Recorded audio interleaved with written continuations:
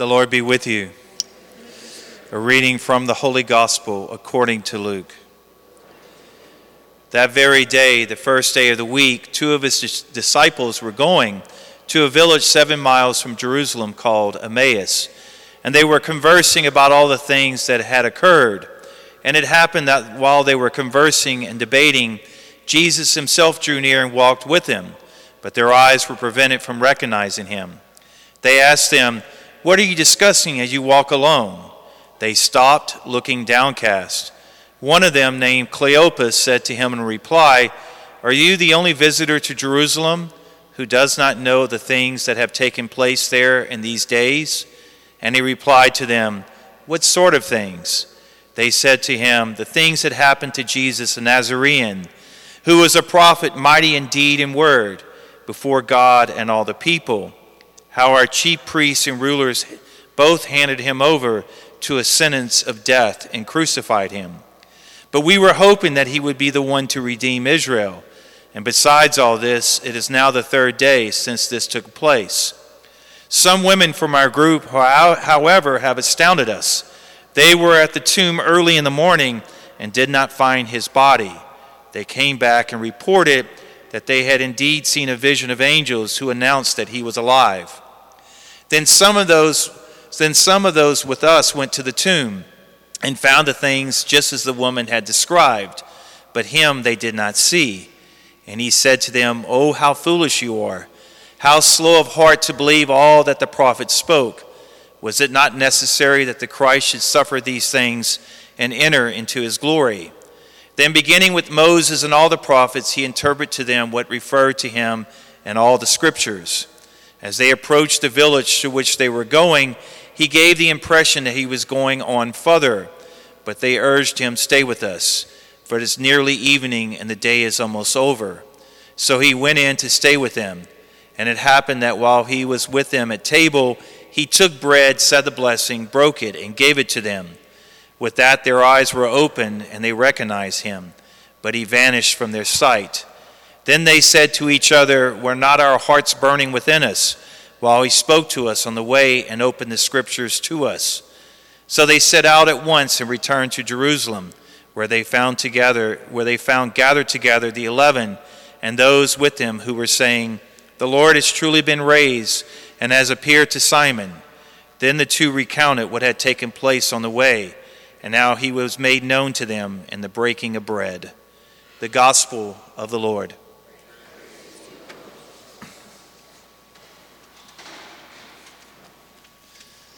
Today's Gospel is about two paths in life.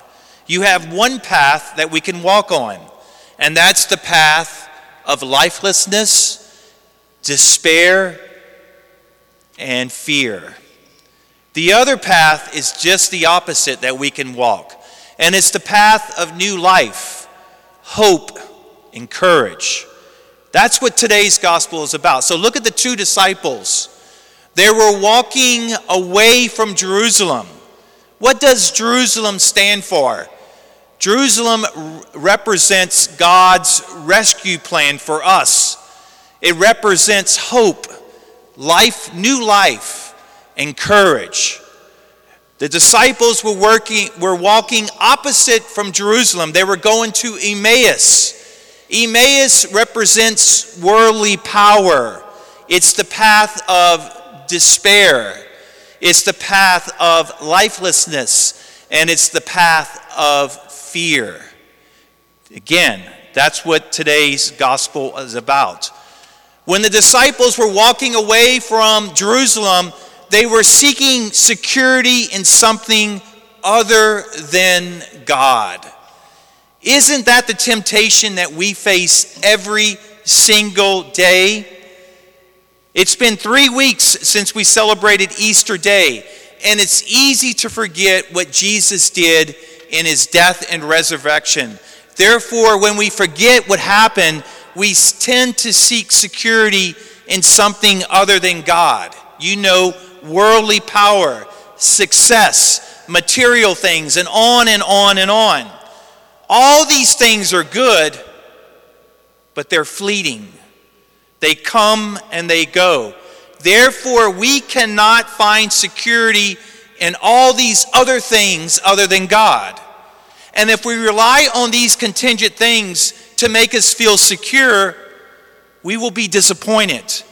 And not only will we be disappointed, but we will eventually become hopeless and depressed. Is that any way to live? There's good news, everyone.